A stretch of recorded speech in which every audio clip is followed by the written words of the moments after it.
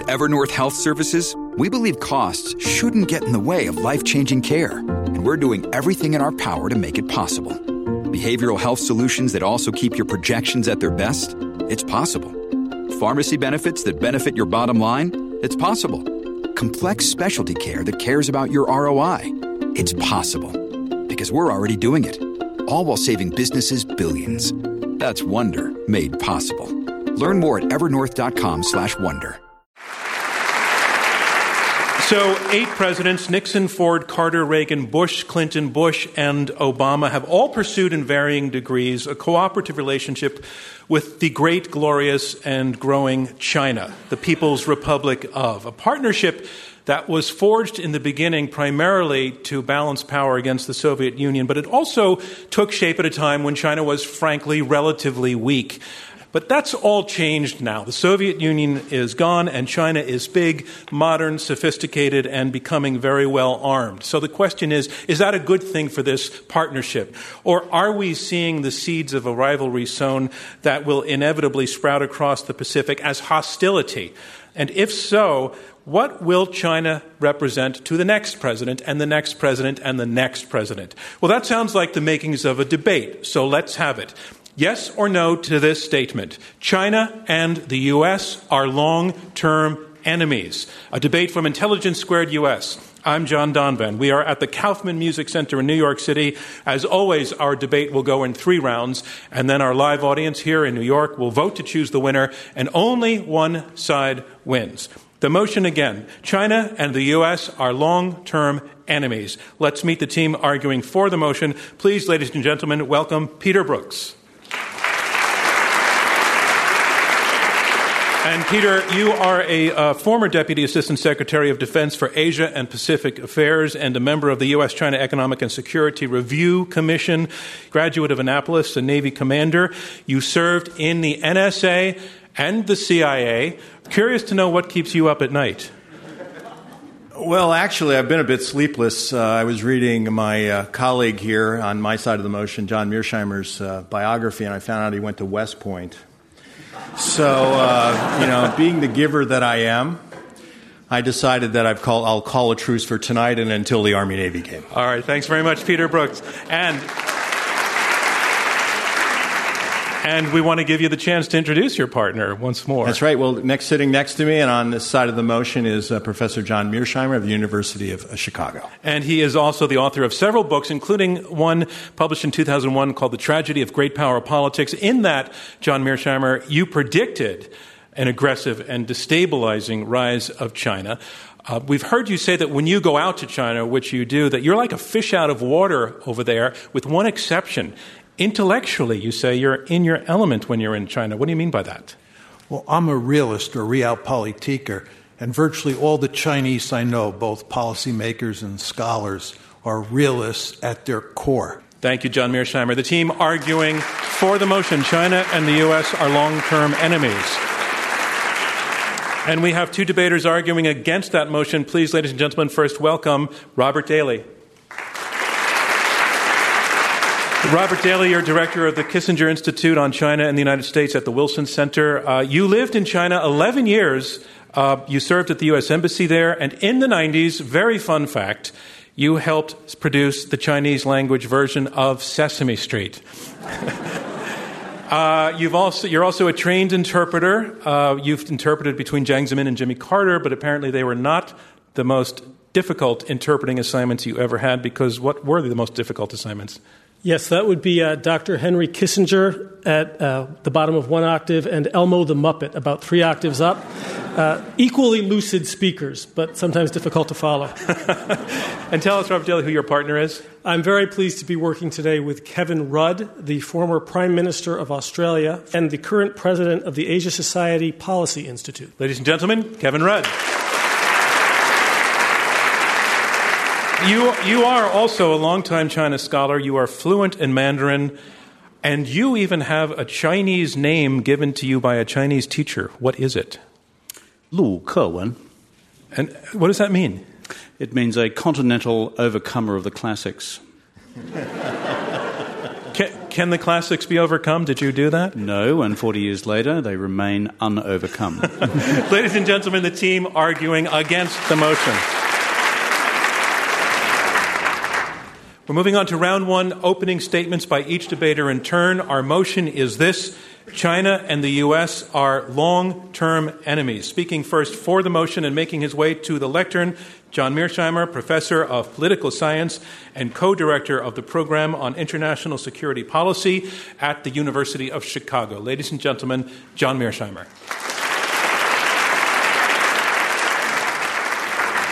I want to start with two preliminary points.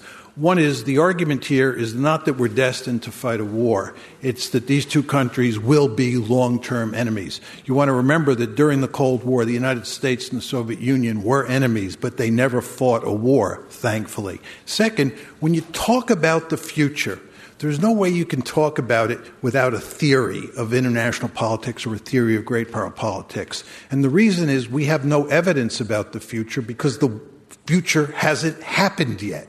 My story basically goes like this. If you look at the international system, the way it's organized, there are three characteristics of that system that force states to compete for power and to pursue greater and greater increments of power. The first characteristic of the system is that there's no higher authority that sits above states. As I like to say to students, in the international system, when you dial 911, there's nobody at the other end. That means it is, in effect, a self-help system. Characteristic two is that all states have some offensive military capability, and there are invariably a few states that have a lot of offensive military capability. The third feature of the system has to do with intentions. It's almost impossible to divine the future intentions of other states. What this means is that when you operate in a world where there's no higher authority you can turn to when you get into trouble, and you may end up next to a country that's very powerful and has malign intentions, you quickly figure out that the best way to survive is to be very powerful. Now, what this means in practical terms is that states want to, number one, dominate their region of the world, and number two, they want to make sure they don't have a peer competitor. That means you want to make sure there's not another state in the system that dominates its region of the world like you do. Now, let's talk a little bit about the United States.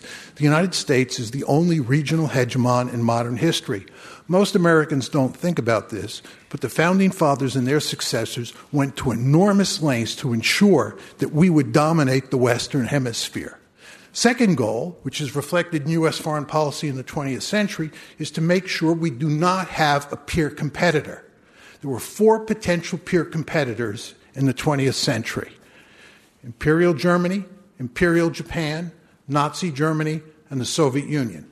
The United States played a key role in putting all four of those countries on the scrap heap of history.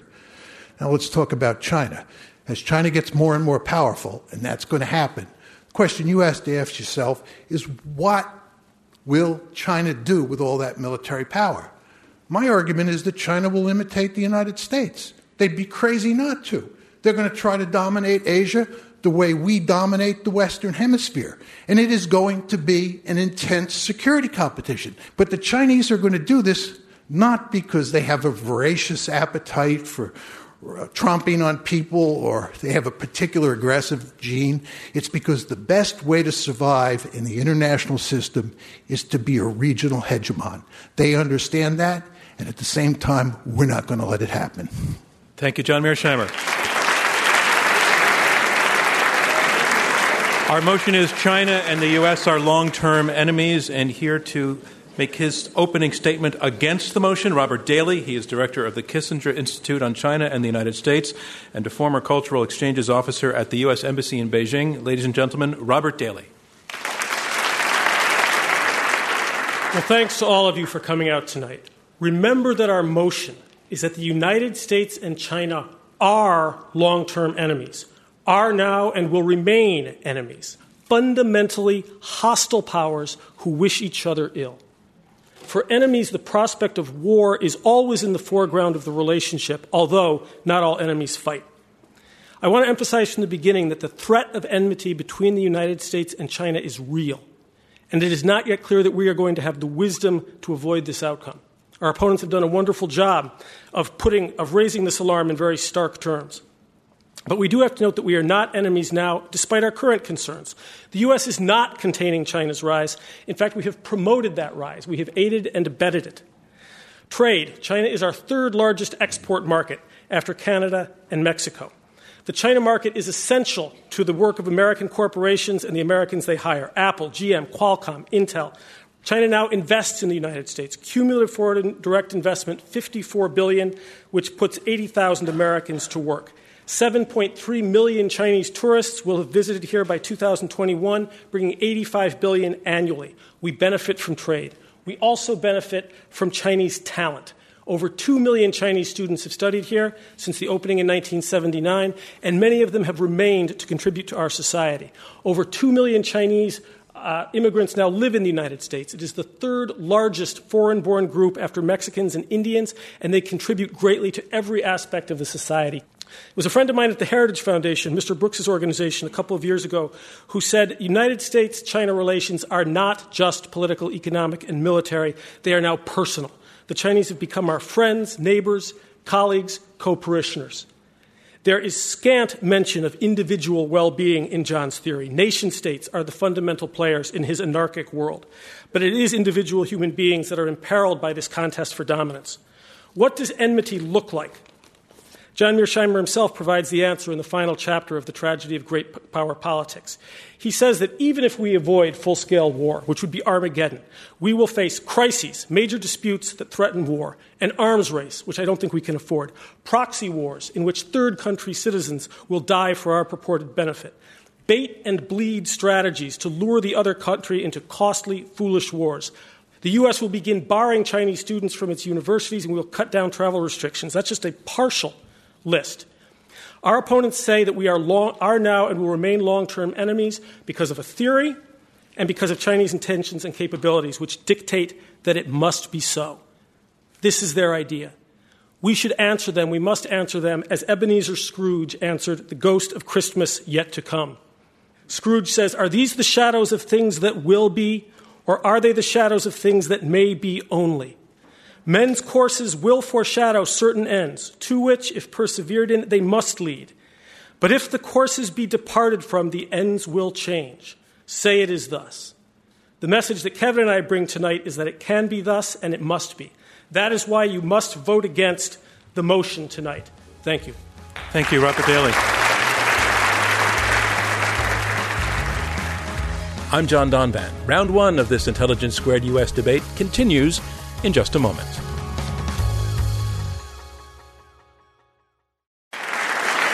And a reminder of what's going on. We are halfway through the opening round of this Intelligence Squared U.S. debate. I'm John Donvan. We have four debaters, two teams of two, arguing over this motion. China and the U.S. are long-term enemies. You've heard the first two opening statements, and now on to the third.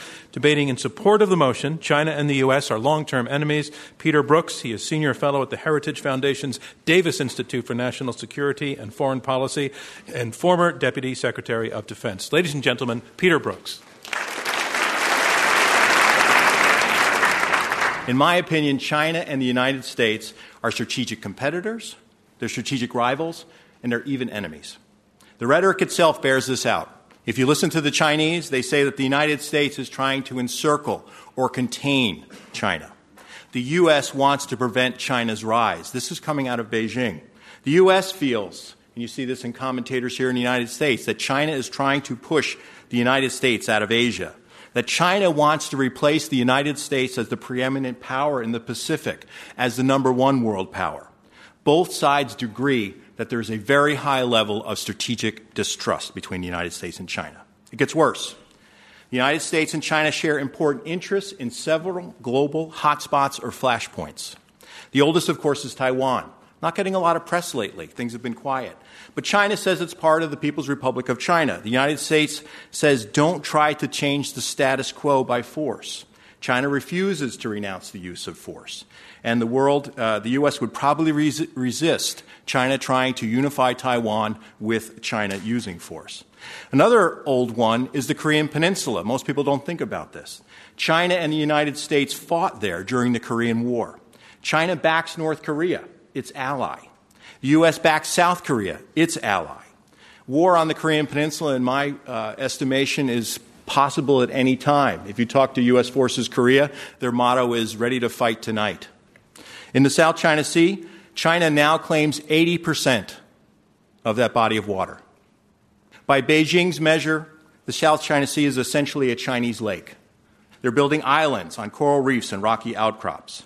On these islands, they're also building ports and airfields. Of particular interest is that on one of the islands, the runway is 3,000 meters long. That's about 10,000 feet, longer than any commercial aircraft would need for landing. But it will host any of China's military aircraft. The U.S. is concerned, to say the least. Ceding sovereignty rights to China could give Beijing the green light to control freedom of the seas and air in the South China Sea. 30% of the world's seaborne commerce flows through the South China Sea. $1.2 trillion of that is American.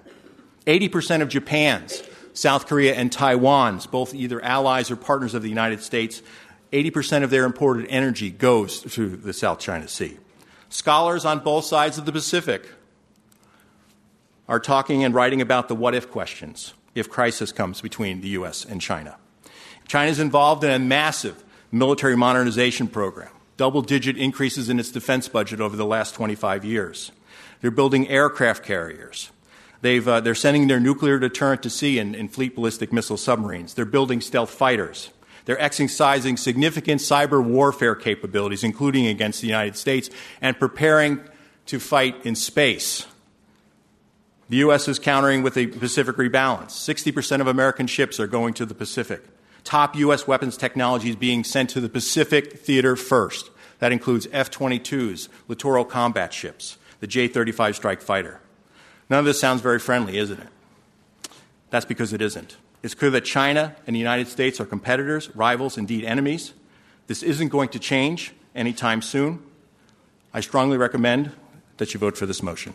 Thank you very much. Thank you, Peter Brooks.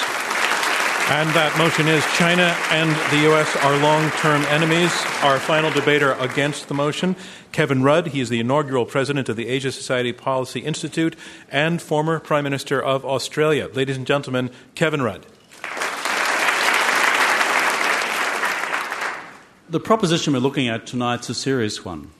Using the term enemy in international relations is something we rarely do, but not in this proposition. Think of the definition. A country you are fighting a war against, the soldiers, etc., of that country. Let us not gloss over the gravity of the language which is being employed in this proposition. John said before you needed a theory to explain what is going on because we can't predict the future. But then occurs the first fundamental logical step in his argument. He says that we should take, therefore, at face value the proposition that a theory of international relations can be reliably predictive. There is something that the scholars would describe to as overcoming physics envy. What do they mean by that? That there's the hard sciences out there, the biological sciences, the physical sciences, they have predictive laws, we can use that method, and in the social sciences devise the same sort of principles which can therefore predict human behaviour. Well, pigs might fly. There is a huge body of counter-evidence to that, but for this to be the foundational proposition of John's argument, that because he has a theory called offensive realism, international relations, it is by definition predictive of where the United States and China are and will be, is of itself logically flawed. The second logical flaw in the argument is as follows. He said before, it is clear to us all that we cannot predict the future intentions of states. I think I got that right, John. I then listened carefully to John list 4 separate predictions about China's attitude. You have said they want to be a regional hegemon. That's a statement of Chinese intentions. And that we, the United States, won't want them to do that. That's a statement of American intentions. You cannot have your cake and eat it too, because by being so predictive, it infers that conflict and war are somehow inevitable. I also have a theoretical premise. Some would say it's Marxist. Listen to this. Politics, international politics, is the art of looking for trouble, finding it everywhere, diagnosing it incorrectly, and applying the wrong remedies. So says Groucho Marx.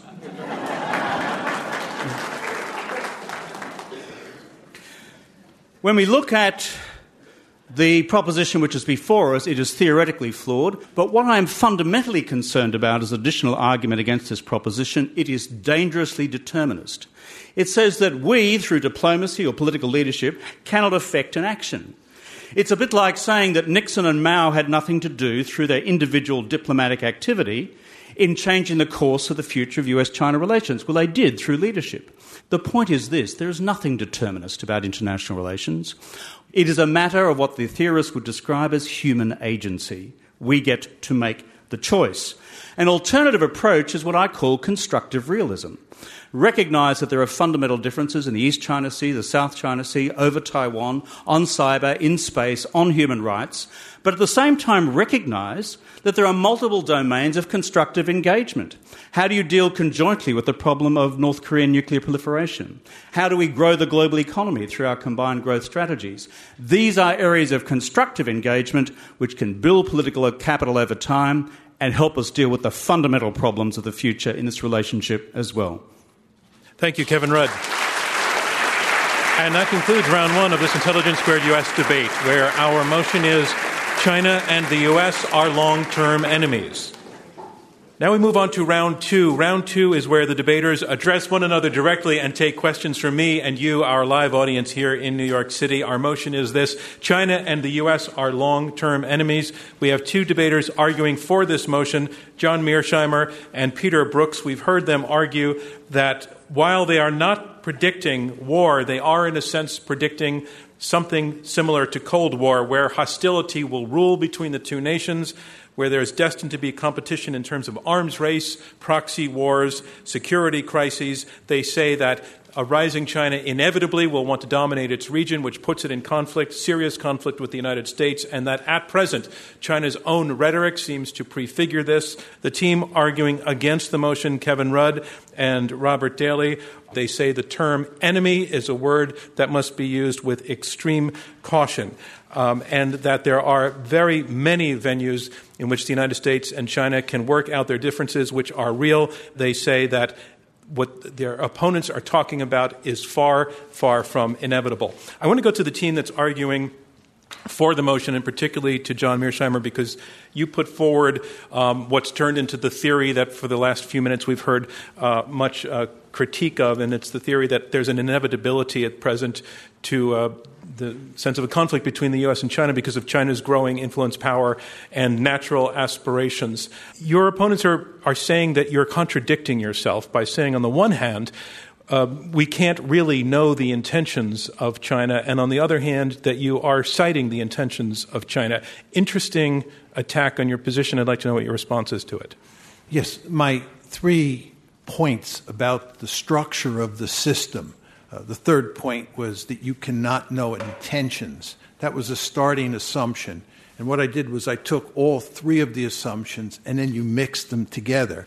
Once you mix all of the assumptions together, you do get certainty about intentions in that states do pursue hegemony. Show me a country that had the raw capability to dominate its region of the world and pass that up. Not a single case. Show me a case where the United States was up against a potential peer competitor and decided to sit it out. Not a single case. Robert Daly. Yes, I actually agree with our opponents about China's ideal state of affairs, that China would, of course, very much like to be the hegemon of East Asia. The question is not what China wants. The question in international relations is what China will settle for. It can't have everything that it wants in its fondest dreams, and it knows it. Why? It faces tremendous domestic pressures, problems of political legitimacy and stability, the challenge of continued economic development. You all know that the Chinese economy is slowing. We are feeling it here in our stock market. China has no allies to speak of. It has no soft power. It is also, unlike the United States, when we formed the Monroe Doctrine, surrounded by very strong countries. So the issue here is not can China do this. I think they're making, as I pointed out in my lecture, all of these stubborn facts about China's rise and their military modernization. But the fact of the matter is that enemy does not necessarily mean war. Look it up in the dictionary. It only means someone who opposes something or someone. No, and we already have that. We have that situation with China today. So it's about ambitions and aspirations. The Oxford Dictionary says a country you are fighting a war against, the soldiers, etc., of that country. And we're debating under Oxford rules, I was told. In an American... Wait a minute. In the American dictionary, it doesn't say that. Well, Look, wait. I'm not an American. I don't know why we're debating under Oxford rules, but He's I already chose the asking Oxford for an Dictionary. alibi. But I want to say to the side arguing against the motion that your opponents who are arguing that the U.S. and China are long-term enemies made an analogy with the Cold War in which Russia and the United States never actually fought a war. So I think it's fair for them to be making that argument that constitutes enmity as well as all-out war. There is a rivalrous aspect to the relationship. It is growing, it is dangerous, and we have to work to counter it. But there is also a cooperative aspect to the relationship, whether it's climate change or fighting Ebola together or in peacekeeping missions. We work together very closely in a way that we never did with the Soviet Union when we were containing it. We weren't educating the best and brightest Soviet minds. John Mearsheimer. I want to respond to Robert's point. He's correct that when you look at economic intercourse, it's not a rivalry. It's at the security level that there's a rivalry. And that's why it's not good to compare it to the Cold War, as he pointed out. But what you want to compare it to is the pre-World War I period, because there was a tremendous amount of economic intercourse in Europe before World War I. But this was also an intense security competition which centered around Germany. And I think the argument that Peter and I are making is that the security competition will eventually overwhelm the economic cooperation that you correctly described. Is there a reason, Kevin Rudd, for why it's different with China, why that doesn't have to be inevitable with China? To flip out of a question which John has asked but we haven't answered, and I'll come back to the one you've just put before, which is that he said point to us a period in history where his determinist theory hasn't applied. Look at the period after World War II. Britain, France, Germany. They've been at it for how many decades, how many centuries, trying to wipe each other off the planet? Well, they decided finally after 1945, that it was time out. A European Union was built. You may criticise its economic performance, but at least there hasn't been a war in Europe for 70 years. That's diplomatic intervention. In the case of China, all I would say is that the totality of the relationship has got as much difficulty in it on the security side as there is engagement in the other dimensions as well, and now common security exercises as well. Behind the scenes, how do two countries now deal with the problem of North Korean nuclear proliferation? Let's bring that point to Peter Brooks. I would say that countries try to protect and advance their interests. The United States is a Pacific nation. We have more trade with the Pacific than we do with Europe today. We have 5 sets of allies in the Pacific theater. We have defense and security commitments. So I think the United States is trying to protect its interests, meet its obligations. Of course, putting into play human agency, the United States could move away from those commitments. It could move away from trying to advance the interests of the American people in the Pacific. It could cede the prominent position to the Chinese. That is certainly a choice. But I don't believe that nations operate in that manner. I would like to ask then what the United States should do. I just met Professor Mearsheimer backstage, seemed like a very nice guy, but you have advocated that the United States, in defense of its interests and to protect its current status, actively seek to harm the economy of China, a place that has brought hundreds of millions of people out of absolute poverty. You advocate for dropping some of them back into poverty. This would hurt their medical system, their educational system. Is this what we want to do and be? Are these the sorts of methods that we have to use, that we are predetermined to use? Let me ask you a question. Wait, he just asked you a question. Yeah, but it's that's the best way to respond is with a question, right? It's a rhetorical question. If you were in Britain in 1900 and you had been watching Germany rise since 1870 and you were really nervous about Germany, and you could have hit a switch that would have slowed down German economic growth significantly, would you have hit that switch, given what you now know?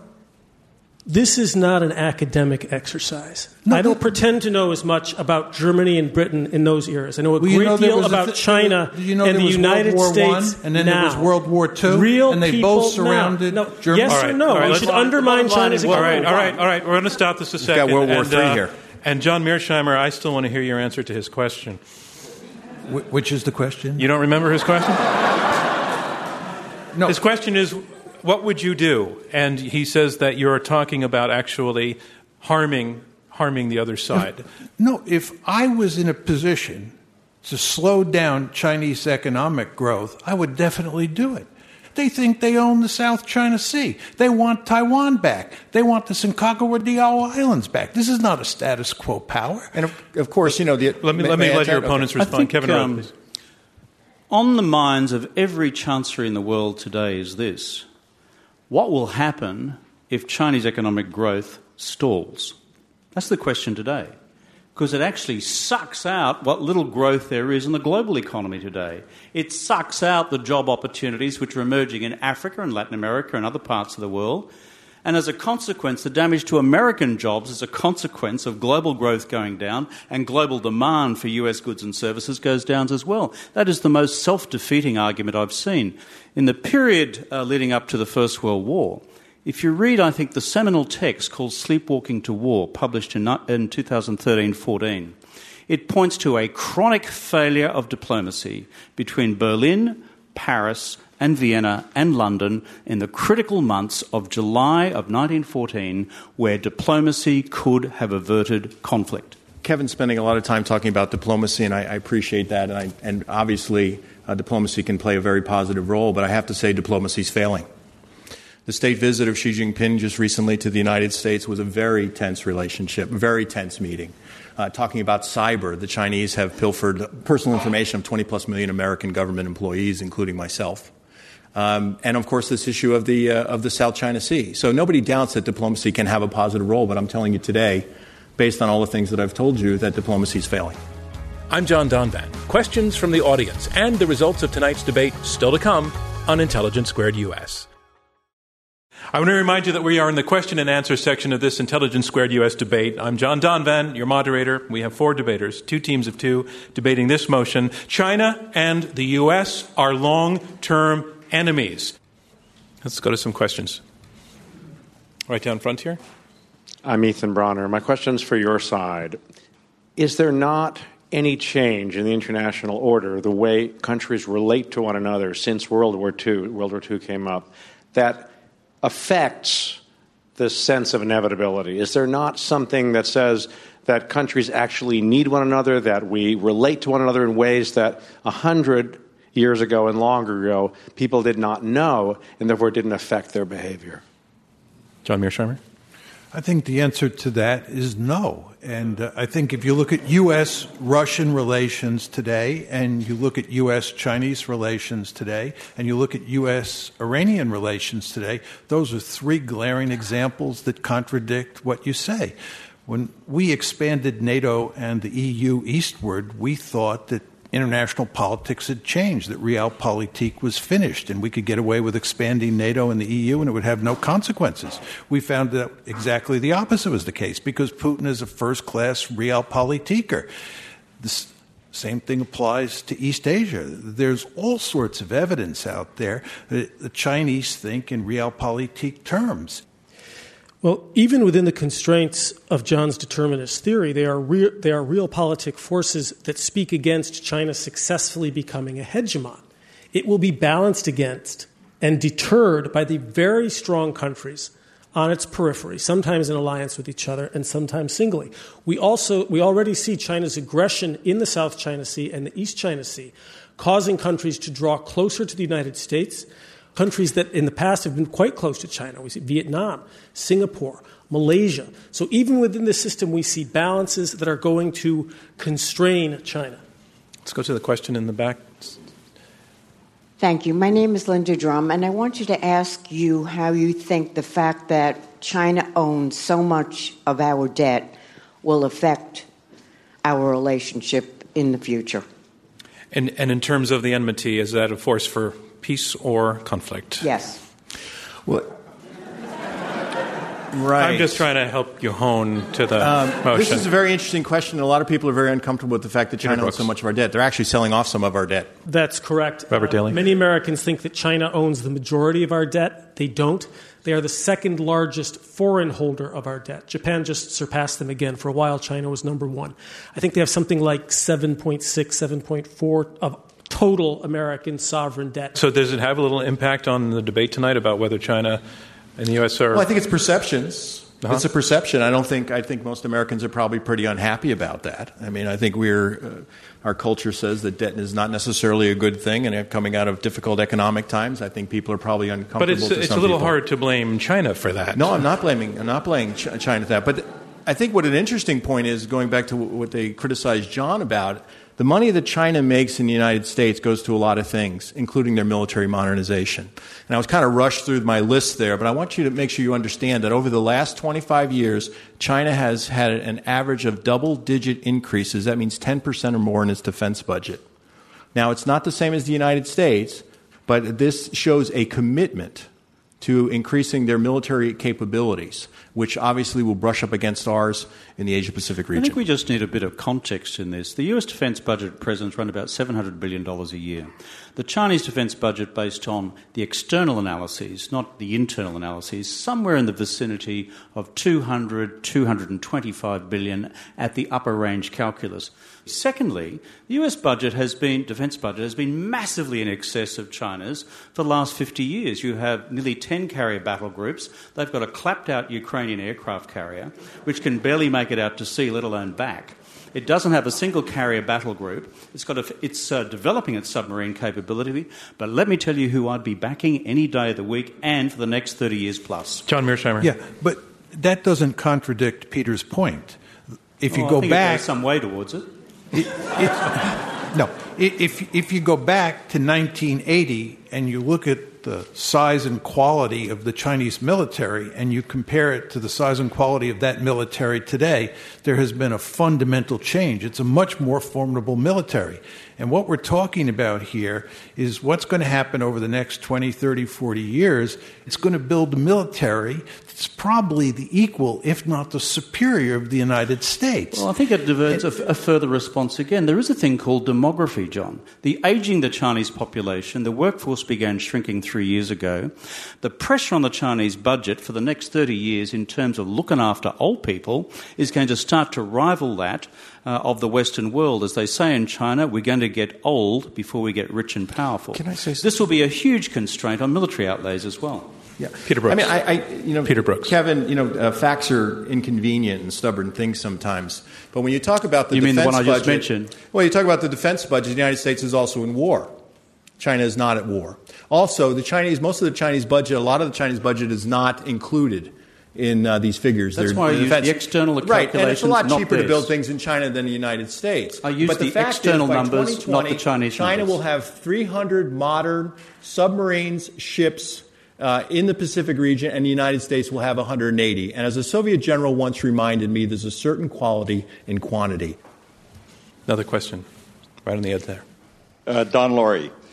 State Roy, a former ambassador to China, asked the current premier of China, what are your two biggest problems? He said, how do I feed 1.5 billion people every day, and how do I ensure a certain level of employment? So what should the relative leaders of these countries be thinking about the issues we're talking about? John Mearsheimer. Well, very quickly, my argument is that for purposes of Chinese security, what the Chinese should think about doing is dominating Asia the same way we dominate the Western Hemisphere. I think they'd be foolish to do otherwise. And I know all sorts of Chinese who agree with that. What should we do? My point is that the United States of America should make sure we don't have a peer competitor. And if China continues to rise, I think the United States will continue to pivot to Asia, and we will do everything we can to check China. Is this a tragic situation? I think the answer is yes. But nevertheless, I think it's inevitable. Robert Daly. The United States must make sure that we do not have a peer competitor for our security. Think about what this means. This is a brutalist philosophy. The proposition is that even if China were to change in some of the ways that proponents of engagement have been said that we hope it changes, even if they just, as a thought experiment, adapted our Constitution and our laws wholesale. We should still try to limit their growth merely because we shouldn't have a peer competitor. We must stop them even if it means pushing them back toward poverty. Robert, have I misunderstood the proposition? I don't mean this question cynically or sarcastically, but what's wrong with that? I think that we're better than that. I think that it flies in the face of the values that we have been preaching to the rest of the world for the past 200 years. We have been giving them a very careful text about how some form of liberal democracy, pluralistic political institutions, capitalism, and markets will help them to flourish. John, if I don't misunderstand you, you're saying that that's just not true. This is liberal hogwash? No, the highest value a state can have is survival. That's the lowest value. That's the precondition. I'm talking about flourishing. I agree with you that it's a precondition, but the mere fact that it's a precondition for pursuing all your other interests means that it is, by definition, the most important goal. But here we sit surviving, and they're surviving in Beijing now. I mean, haven't we moved beyond that? All right. What I'd like to do here is something that to summarize this round. It's a round that we introduced a few debates back that we call the lightning round, in which each debater gets 30 seconds to make or respond to a point with a little bit of rebuttal built into it, and it's firmly timed with a bell that comes at the end of the 30 seconds. And pardon me? Somebody said something in my... Oh, I'm sorry. I meant to call it the volley round. We've been working through a series of names, and somebody just mysteriously spoke into my ear. In fact, the person who's telling me to say everything I say tonight, every word of my mouth. Think of me as Elmo with a hand in my body. We call it the volley round. And at the volley round, each debater gets 30 seconds. It's closely timed. They have to stop talking when the bell rings, and then the other side gets to speak. And I think the question I'm going to put sort of summarizes where we are and the kind of argument that we heard. I'm going to go first to this side. But I think the proposition kind of boils down to this, that your opponents are saying that self-interest, economic self-interest, ultimately is going to be a more powerful force than superpower rivalry and power ambitions. That both we didn't China, actually say that. Pardon me? That's not our argument. Oh, all right. Well, correct me. Maybe it should be. That was Robert's first point. It was a point. It wasn't the thrust of the argument. It's not our central All right. Well, let's not say it sums up your argument. That's better. Let's say an important point that you made this evening was that there's just too much economic self-interest for both sides to risk letting things fall apart to the point of all-out hostility and conflict. Which of you would like to respond to that first? After they start talking, I'll come to this side. John Mearsheimer, your 30 seconds starts now. Okay. Well, the economic interdependence argument, which John was just laying out, says that prosperity is of enormous importance. The story that I was telling is a story about security. And in the security story, what matters most is survival. So it's a trade-off between survival on one hand and prosperity on the other. And my argument is that when those two come head-to-head, survival wins every time.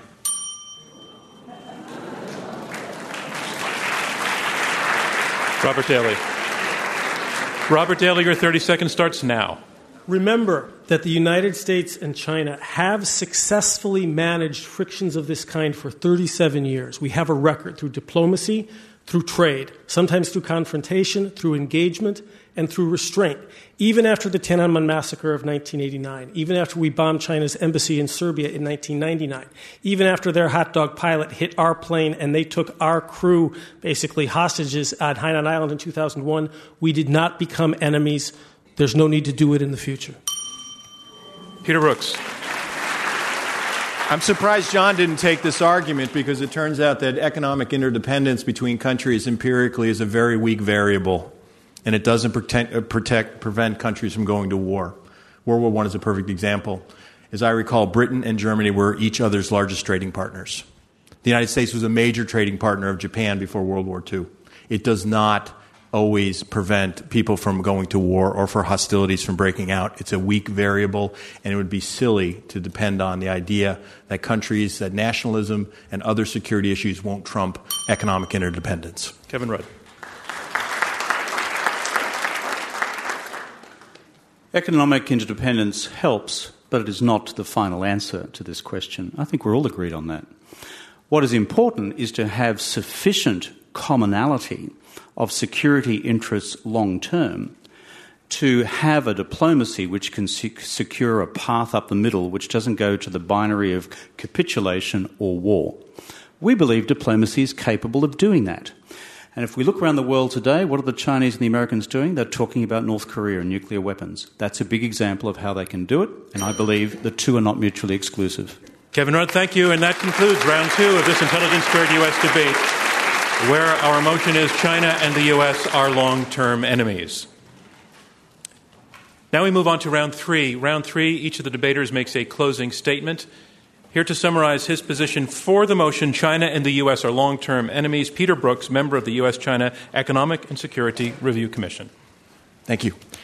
China often speaks of 100 years of humiliation at the hands of outside powers, from the Opium Wars in the 1840s to the standing up of the People's Republic of China in 1949. It's my sense that China never plans to experience that again, and are making steps to do so. It plans to return China to its former glory as the Middle Kingdom. This is what President Xi Jinping has talked about when he talks about the China dream. The major obstacle to achieving that is the United States. As a result, as evidenced by areas of disagreement and the buildup of military forces, China and the United States are in an intense struggle for power and influence that could lead the two of them to the first great power war in 70 years. It could happen. Whether we like it or not, China and the United States are enemies in the category of U.S.-Iran, U.S.-North Korea, and the New York Giants and the Washington Redskins. It's that serious. Until one side gives up its challenge to the status quo, or the other side acquiesces to the challenger's rise, it's going to be that way. In my opinion, that's not likely to happen. The China that our opponents have talked about is not the China of the past. It's a superpower. That means that China and the United States are long-term enemies. And I recommend that you vote for this motion. Thank you very much. Thank you, Peter Brooks. And the motion is China and the U.S. are long-term enemies. And here to make his statement against this motion, Robert Daly, director of the Kissinger Institute on China and the United States at the Wilson Center. John Mearsheimer admits in his writing that social science theory is a crude instrument. Those are his words. But even if it were a far more precise instrument, it would still be only one of the tools in a very large toolkit that we have at our disposal. A toolkit that includes deft creative diplomacy, economic and political levers, our moral sense, consideration for the opinions and the interests of other nations, and common concern for transnational threats like climate change and pandemics. All of these instruments, if we wield them properly, will enable us to manage this relationship such that we do not become enemies, and we are not enemies now. We are not helpless witnesses to the unfolding of grand historical laws. It's a dangerous world, but it's not a risk board. We must build and position our forces wisely, yes, but we must not reduce our collective life to a brutalist survival imperative. I work at a think tank. It's sometimes hard to explain to my kids what I do with this. I'm not a fireman or a policeman, and they ask. So I just say, well, I work all day to try to make sure that the United States and China don't fight. And as I was getting ready for this debate the other night, my second son, Mateo, who was born in China and grew up there for 6 years, born to a Chinese mother, said, Dad, if we fight, who would I fight for, China or America? And I said, well, you'd fight for America, bub. But it need not come to that. It need not come to that. That is our position. We are not, nor are we destined to become enemies, and we encourage you to vote against the motion. Thank you. Thank you, Robert Daly. And that motion is China and the U.S. are long-term enemies. And here to make his closing statement in support of the motion, John Mearsheimer, the R. Wendell Harrison Distinguished Service Professor of Political Science at the University of Chicago. Thank you, John. As I said early on, you can't talk about the future without a theory, and I think that they have a theory, and it revolves around agency or diplomacy. They believe that the competition can be managed. But I would ask you this. When you look at American diplomacy over the past 20 years, does that give you confidence? Seriously. does that give you confidence that American leaders can manage this relationship over the next 30 or 40 years? You know about Afghanistan. You know about Iraq. You know about Libya. It seems to me the United States has the Midas touch in reverse. It's really quite remarkable. And for their theory to work, not only do you need Bismarck after Bismarck after Bismarck on our side, but you also need it on the Chinese side. And just to add to the problem, we have lots of allies out there who could drag us into a war. We could have some crazy Filipino or some crazy Japanese leader or somebody who acted irrationally. There are a lot of moving pieces out there. There are a lot of ways you can get into a war. Look, you should vote for us, not because it makes you feel good about the situation. You should feel very depressed about this. Really, this is a very depressing conclusion that he and I are putting forward. I love going to China. I love the Chinese people, and I hate to say what I've said up here tonight. But if you have any hope of managing the situation, you want to be realistic about where we're headed. Thank you, and John they are Mearsheimer. not realistic. Your time is up. Thank you.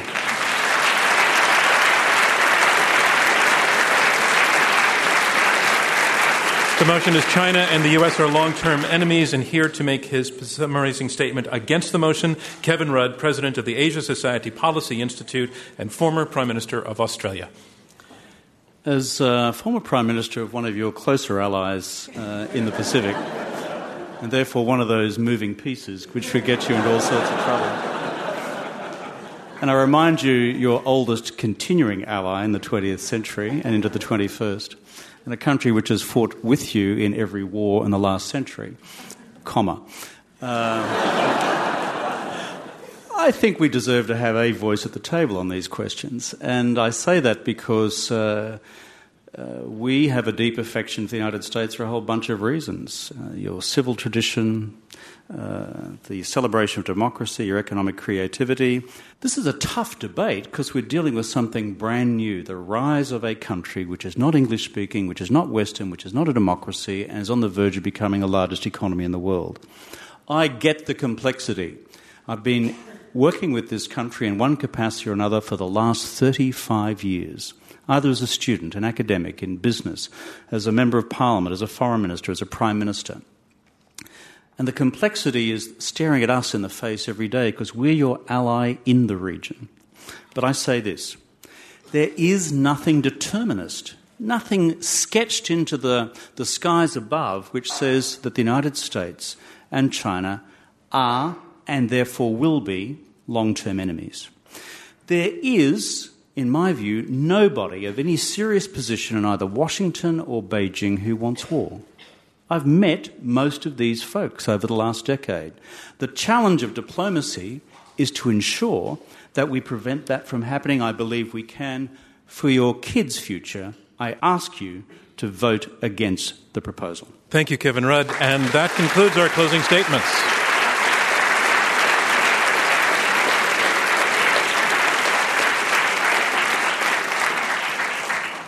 So, it's all in. Our motion is this. China and the U.S. are long-term enemies. We had you vote twice before the debate and once again afterwards, and it's the team whose numbers have changed the most between the two votes who will become and be declared our winner. Let's look at the first vote. In the opening vote, 27% agreed with the motion that China and the U.S. are long-term enemies. 35% were against. 38% were undecided. Those are the first results. Let's look at the second result. The team arguing for the motion that China and the U.S. are long-term enemies, their first vote was 27%. Second vote was 32%. They pulled up 5 percentage points. That is now the number to beat. Let's see the team against the motion. Their first vote was 35%. Their second vote was 56%. They pulled 21 percentage points.